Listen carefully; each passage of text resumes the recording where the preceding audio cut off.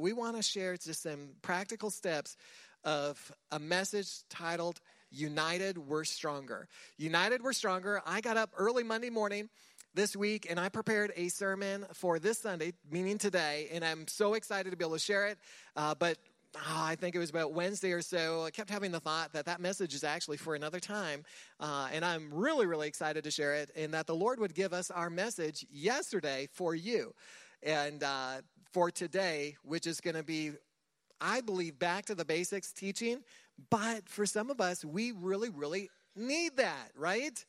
How many know the Word of God never gets old? It never gets old. It's always fresh manna. And so we've got to come with an expectation like, okay, well, I've heard that before. No, we can't do that. We've got to be like, oh, I know people who have, well, I've read the Bible before, and they don't read the Bible anymore. Like you got this thing all down pat. You know it from backwards to forward. I mean, oh, wow, that's amazing. But they don't read the Bible anymore. Well, I know the stories and I know that. My goodness, we've got to be hungry, Jesus said, and thirsty to be filled.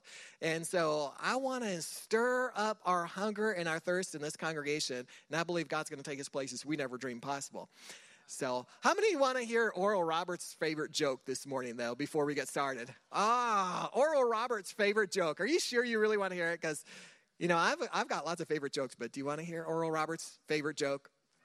All right, I'll tell you. So this is Oral Roberts' favorite joke, and apparently he never was able to deliver it completely. He would always bust out laughing before he got to the punchline, and so Miss Evelyn would get up and have to share the rest of the joke.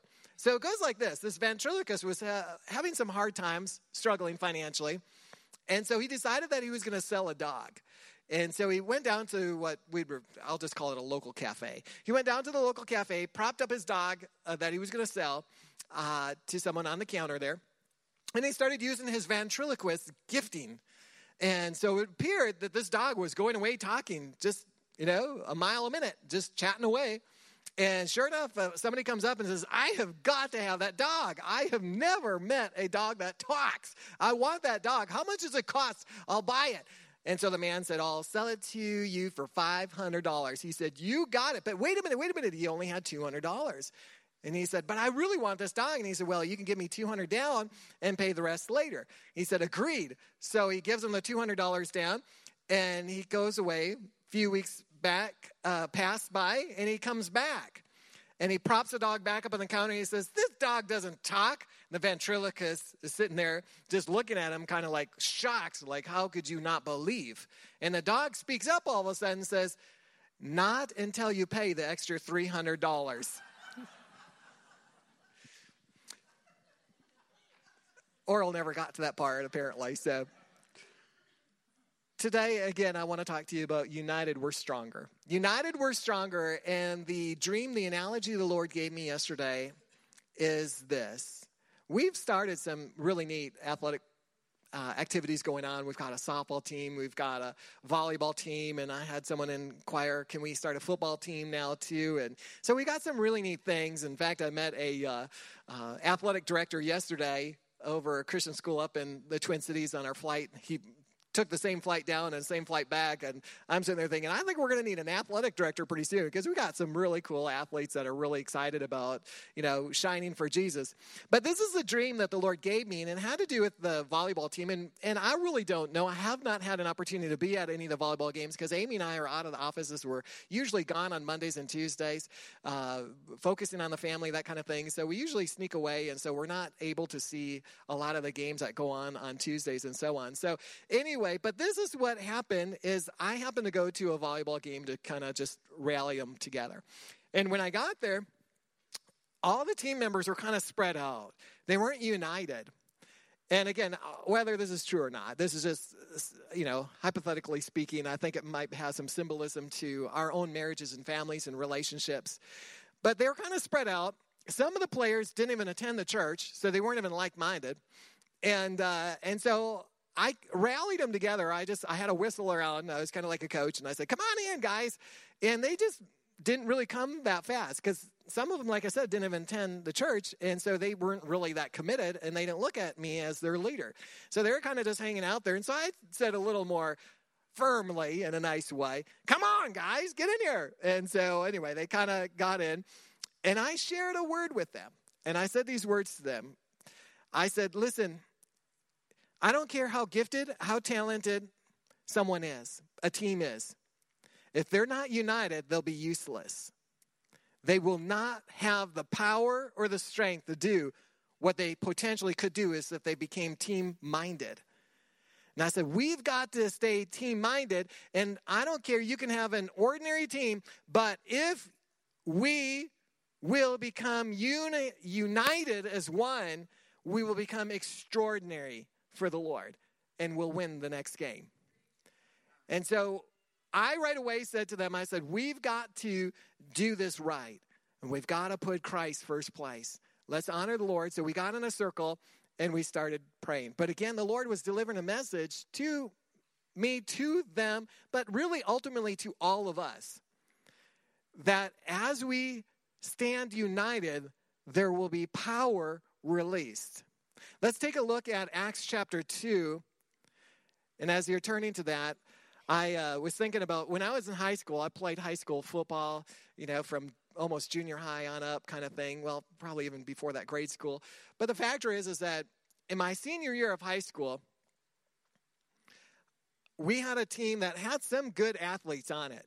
We had some average athletes and we had some below average athletes, just like you see in a lot of high school programs. And we started off the season real poorly. I don't remember 3-4 losses right off the bat, just not looking good at all. But the coaches recognized these guys are not united. There were some that were kind of had that star awestruck moment. You know what I'm talking about? They wanted to be the person of centered attention on them. And they wanted to be the center of attention. They wanted to be the star athlete. And so the coaches recognized the pride that was on the team. And so thankfully the coaches took and they began to move all the players around in positions that they had not played before. And that humility that came upon them because of playing positions, they had to learn to grow and to develop and to become more like, okay, I don't understand this position that well. They started humbling themselves because they got into a place of humility. And because of that humility, the team totally turned around that year. Now, I'd like to tell you that we beat Ely, where my brother-in-law is from, but we didn't. That was in the finals, and we went to Ely. It was a snowy day, and somehow they whooped up on us, actually. They just barely beat us. But the factor is that we took it from a losing streak to a winning streak. We finished really strong, but it was because the coaches recognized these guys are not united. They all wanted to be the standouts, and they were not being team-oriented or with a team mentality. United, we're stronger. You know, what he's talking about with sports is kind of like John Wooden. How many of you remember John Wooden, the great UCLA basketball coach? Awesome man of God. And one thing he was known for saying, he had many championship teams, and he was known for saying, I will take a great team player over a great star player any day. If you have your Bibles, you can go ahead and look at Acts chapter 2 with me. Acts chapter 2. We'll just use this one mic. That's fine. Okay. Acts chapter 2. Let's take a look at that together in verse 1. When the day of Pentecost had fully come, they were all with one accord in one place. And suddenly there came a sound from heaven as of a rushing mighty wind, and it filled the whole house where they were sitting. Then there appeared to them divided tongues as of fire, and one sat upon each of them, and they were all filled with the Holy Spirit and began to speak with other tongues as the Spirit gave them utterance. Now, if you read the rest of the passages and scriptures in the book of Acts, you can see what this did when they became one with each other. They came into one place in one accord. You can see in verse 1, what happened is that began a great revival. They were one with each other there, obeying what Jesus had told them to do, and they were praying, they were seeking God, they were of one accord in one place, and as a result, healing, signs, wonders, miracles, a great revival, power was released when they were of one accord. So we want to take just a few moments because, referring to the volleyball team, I thank God for the volleyball team. I thank God for the softball team. I thank God for, any other athletic programs that we launch out here at the church. But the factor is that we have got to stay united in one.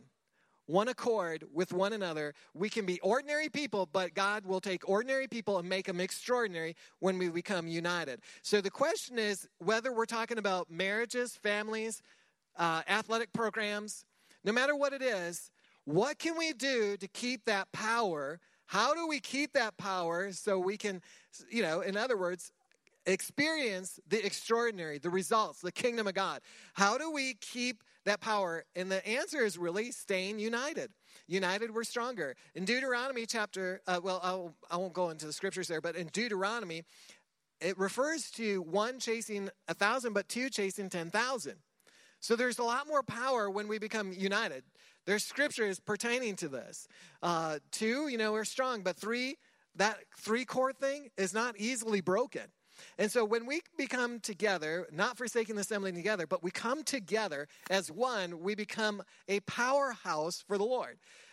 Nobody's trying to get the center of attention. Nobody's trying to be the star player. What we want is a purpose-driven church, not a personality-driven church, where we look and think and act as one together, looking to watch out for one another, watching each other's backs. We teach our kids in our family. There might be in the early stages, of course, Courtney and Whitney, they're all much older now and so much more mature, Caleb's age and so on. But, they might be just leaving the plates on the table kind of thing in the early stages of childhood, and they walk away and go play. And they leave the plates and everything else and their napkins for somebody else to pick up. So then we go into the parenting, coaching aspect of it, and we say, listen, you can watch out for yourself for the rest of your life. And guess how many people are watching out for you then if you watch out for yourself? 1. But if you start watching out for everybody else and not only picking up your plate, but maybe even picking up your sister's plates or your brother's plate or maybe helping clean up in the kitchen or whatever it is, and you're helping others. Maybe Mommy and I got in a hurry and we couldn't finish doing what we were working on. Maybe we're doing something in the kitchen or whatever it might be, but we don't get it all done. If you watch our backs, guess what happens when you not only watch our backs, but you watch each other's backs? Now you've got 5 people watching out for you. Because when you start watching out for others, others will start watching out for you. It's a reciprocated thing. Relationships are intended to be going 2 ways, not just one way. It's never intended to be a selfish thing. It's supposed to be selfless, focusing on how can I help add value to the people around me. If you think about the draft horses, Amy, have any of you been to the fairgrounds here in Rochester and watched the draft horses pull weight? Oh my goodness, it's fascinating. So you got one draft horse, they might be able to pull about 4,000 pounds, but you bring 2 draft horses together, yoke them together, and now they can pull about 12 or 13,000 pounds on average. That's like 3 times what they could do alone. In the same way, when we become one with each other, we're not putting just 1,000 to flight or 10,000 to flight, but we're putting the multitudes to the flight, no matter what it is. There are times where you feel like I can barely keep my head above water. I feel like I'm just treading. I feel like I'm being pressed down. Well, we need each other. We need each other's faith. We need to stay in unity, in one accord. We need to be able to pray for one another. And that leads me to, how do you stay united? And back to the basics, once again, this is absolutely vital in our marriages, in our families, in our relationships, that we have got to pray together. Marriages that pray together, stay together. Families that pray together, stay together. Relationships, friendships that pray together, stay together.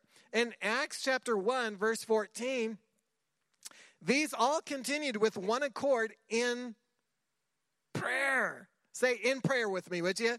In prayer.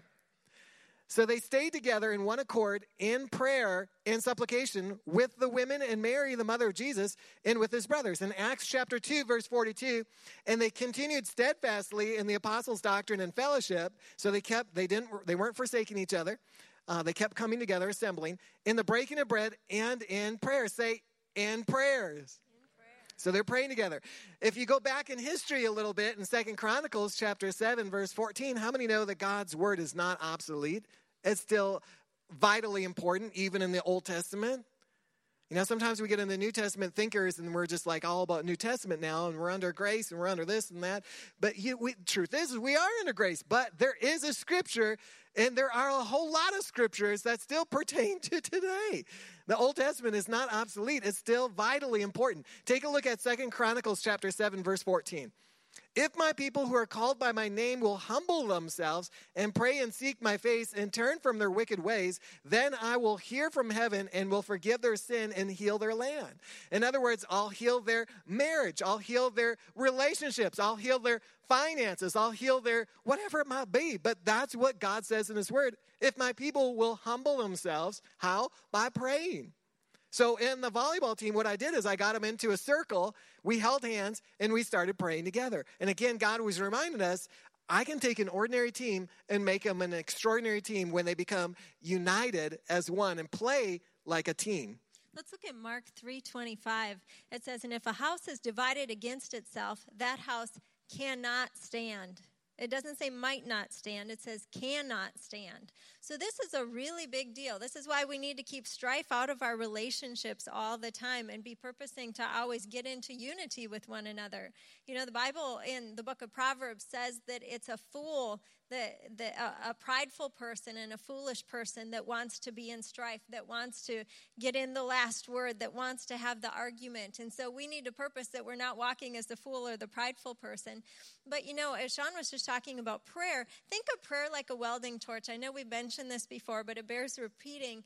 You know, if you have two people, it's kind of like two pieces of metal, and if there's a break in the metal, a good welder can come in, and a truly good welder can make that weld at the break stronger, make that spot that was broken stronger than any other part on the metal, that the weld is the hardest place to break. And God will do that with prayer. When you, even if you have a break in your marriage, a break in your relationships, challenges, if you start praying together consistently each day, it's so important to do this. God comes in like a welder with a welding torch, and he binds you together in that spirit of love so that your marriage becomes unbreakable as you are consistently praying together. So it's so vitally important to do that. And I want to challenge all of you for the next 7 days to start praying together every morning, preferably before you get out of bed if you can. But if one of you is way early to work, then in the evening, if that's the first opportunity you get.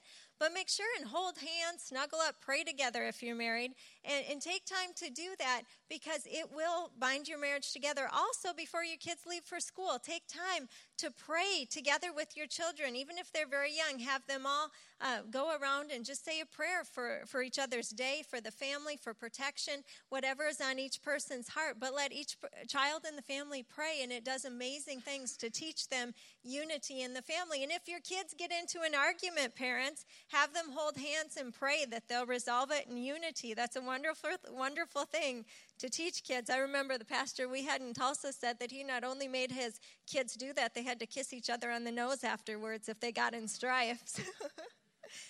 We don't do that with our kids, but we do ask them to hold hands and pray. So it's very important to do that. So I want to ask you, how many will take a 7-day challenge that's married to pray together? It only, you know, you can do that in 5 minutes or longer if that's on your heart to go longer than that. So Sean talked about how do we get into unity. Number one is pray together. And the number two thing we want to encourage you is every day, remember, do your ABCs.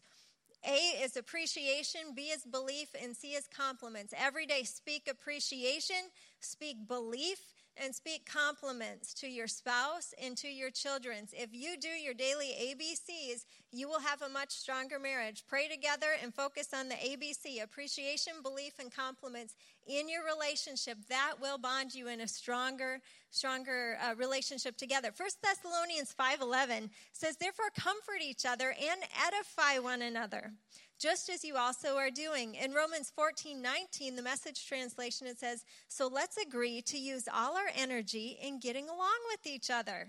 A lot of people use a lot of energy in strife, don't they? Have you seen that before? Whether it's at home, in the workplace, but we're supposed to use our energy in getting along with each other. Help others with encouraging words. Don't drag them down by finding fault. If you've had a challenge with doing this in your home, I encourage you to write the scripture out and read it every day, several times throughout the day, especially if you come from a family where this has been what you were raised with your parents. Be reading this every day so that your mind is renewed in this area. And then it says, you're certainly not going to permit an argument over what is served or not served at supper to wreck God's work among you, are you? You know, some people actually get in arguments over what's served at supper. Do you realize that? I've heard of that multiple times, of massive fights happening between couples because the wife didn't prepare something the way the husband liked it that day. Or vice versa. Maybe the husband was cooking, and don't you remember, I don't like this food. Well, yes, it's nice if your spouse remembers certain things, but at the same time, we need to all give others the mercy that we want to receive, right? I remember one wife, the husband was getting a little frustrated because she was never making a home-cooked meal. And so anyway, he said to his wife, he said, honey, he said, my mommy used to always make home-cooked meals, hot meals. And she said to him, if you want a hot meal, pour a bowl of cornflakes and start them on fire. Now, I don't necessarily recommend that, but one pastor said these words, if you want to destroy a relationship, give them what they deserve. That's some serious strife in a relationship over meals, huh? But, you know, recently I was speaking to the men's group on a Saturday, and they had asked me just to share about women and some different things about what ladies like. And as I was preparing for that, one of the things that was on my heart to share with the men, and this goes for women as well, is it's so important that if your spouse or your child or someone is having an off day, they're having a rough day, maybe someone says something kind of rough, that you don't retaliate and be rough back with them. The Bible says a soft answer turns away wrath. And so if someone in your family who is technically your team, everyone say, my family is my team. If someone in your family has a harsh word or seems irritated or agitated that day, the right thing isn't to get irritated back to them. The right thing is to say, hey, is there anything I can help you with today? And if they say no, then just, step away and pray for them. But don't purpose to just, if they're going to talk to me like that, well, I'll be mean right back to them. The analogy the Lord gave me when I was preparing for that is he said, a lot of couples, they don't realize that when one is having an off day and the other one retaliates and gets mad back, it's just like a baseball team. Would you ever see a professional baseball pitcher? What if a pitcher threw a wild pitch, was just having an off day or something, threw a wild pitch, and it went away so that the catcher had to go chase after it? That does occasionally happen. Not as much in Major League Baseball, but it does occasionally happen. What if the catcher had to run after it? And what if he got mad and thought, well, if he's going to throw so I have to chase after these balls, then I'm just going to throw this and make him chase after it and throw it way away from the mound. Is that going to help the team? Of course not. And yet, it's no different in marriage, but so many times if one person in the marriage throws a wild pitch, the other one says, well, I'll get him back and I'll throw it over here so he has to chase it. And that can't be our mindset in marriage. We need to be so much thinking, how can I help my team member? How can we make this so that we're winning as a team? And when you do that, strife gets out and unity comes in, and it really bonds the marriage in wonderful ways the way God wants it to be. Well, if you think about it, how do you turn a marriage problem around or a relationship problem around? Let's focus on the marriage for a moment. Whether you're married or not, just think like this, say with me. If a couple, even just one, made a decision to start acting the way that they did when they first met, they could help turn that marriage around. But most couples, when it's at the end and they're just so frustrated with each other, they get violent with their words, sometimes even their actions, because they aren't willing to humble themselves and to say what they used to say when they first met. But if a couple could get a revelation on, what if we started acting the way we used to when we first met and made a quality choice and a decision that from this point on, I'm going to start acting the way that I used to act with my spouse when I first met him or her, and just started acting that way. We could turn America around. We could turn this world around if we could get couples to start doing that and thinking about those things. And I just want to add to what I just said about baseball. You know what? baseball does a very good job, if you watch it, of teaching people how to be unified when they're out on the field. But television and movies do a lousy job of teaching us how to be unified. Would you agree? And yet most Americans are acting out what they see on television. Because you can watch TV and learn some really smart remarks to say to your spouse. Would you agree? But should we be watching that, and should we be following it? No. And it may be funny, but do you want to be funny to the point of losing your marriage? Do you want to keep watching that and lose your marriage? Because whatever you're filling yourself is what's going to come out of you. And so if you're filling yourself with, oh, this is so funny, I just love to watch the show because it's just so hysterically funny. This couple banters back and forth so much. And yeah, they're totally slamming each other, but it's hysterical. Well, that will eventually be coming out of you in your marriage. And unless you want that, you better shut it off. If you want to keep your marriage, you better shut it off and turn on baseball instead and look at how their team-mindedness applies to your marriage.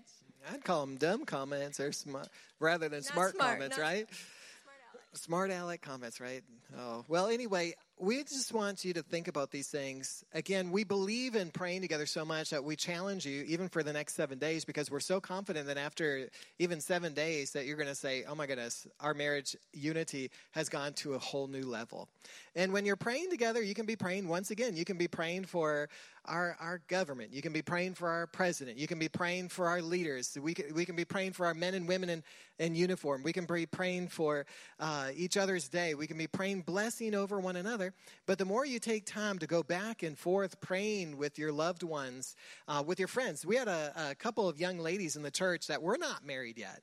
But they found an accountability partner in the church, another female, so they talked to someone that they knew, and they said, would you become my prayer partner?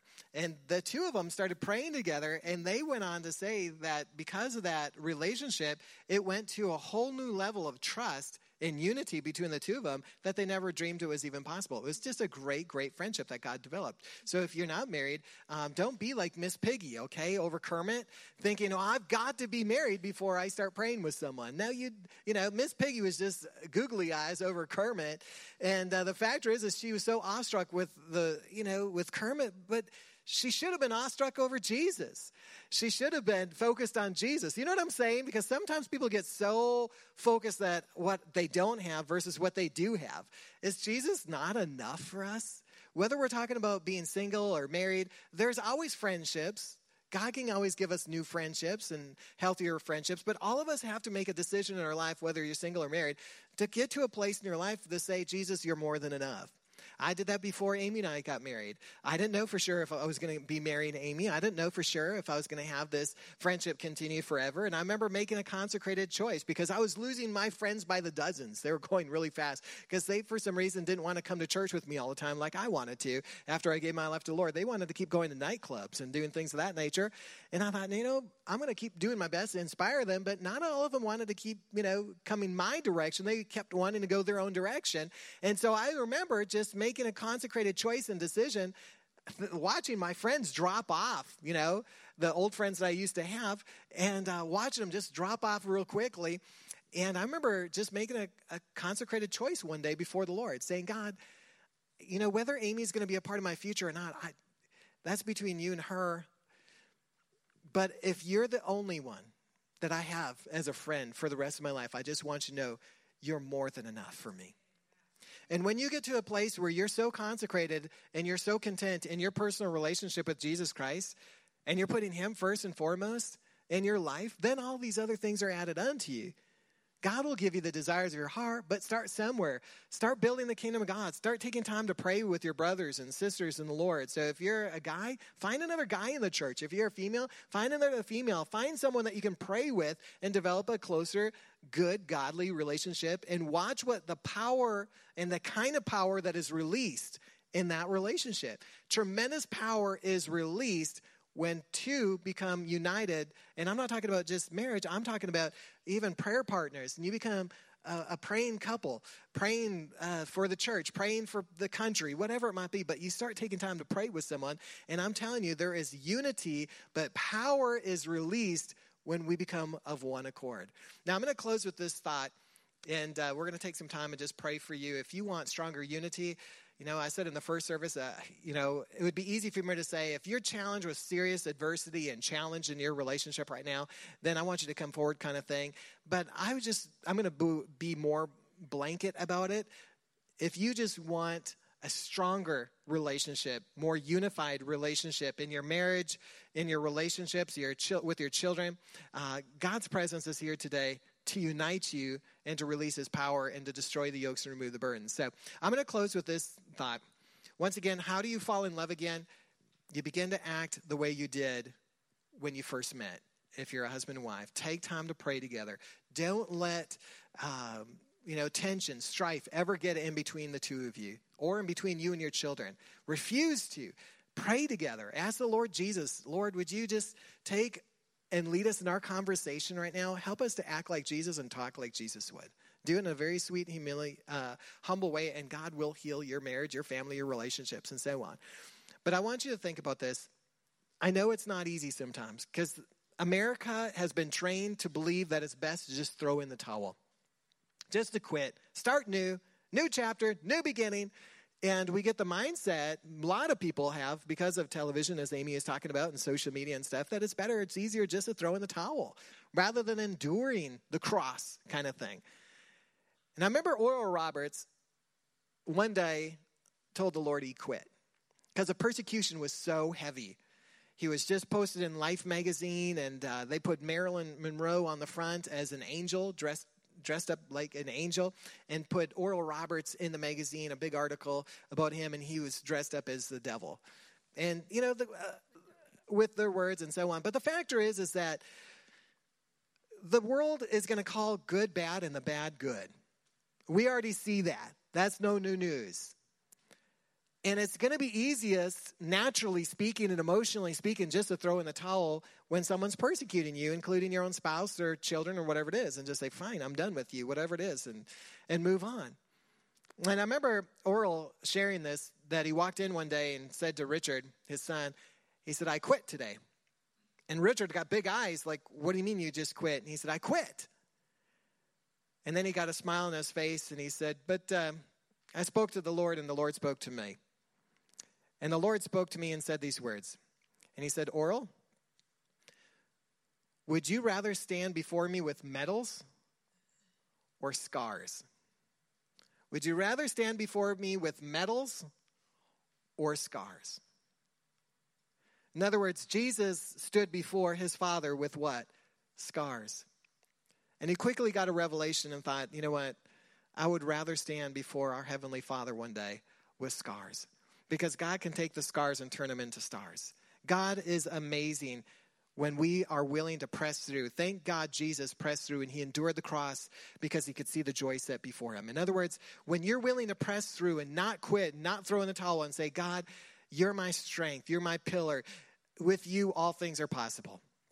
And when you come to a point of the end of yourself and the beginning of him is when the floodgates of heaven will open up and pour out such a blessing, you don't even have room enough to receive it all. But you've got to tap into that. I'm going to close the service with this, with giving you an opportunity to make Jesus the Lord of your life.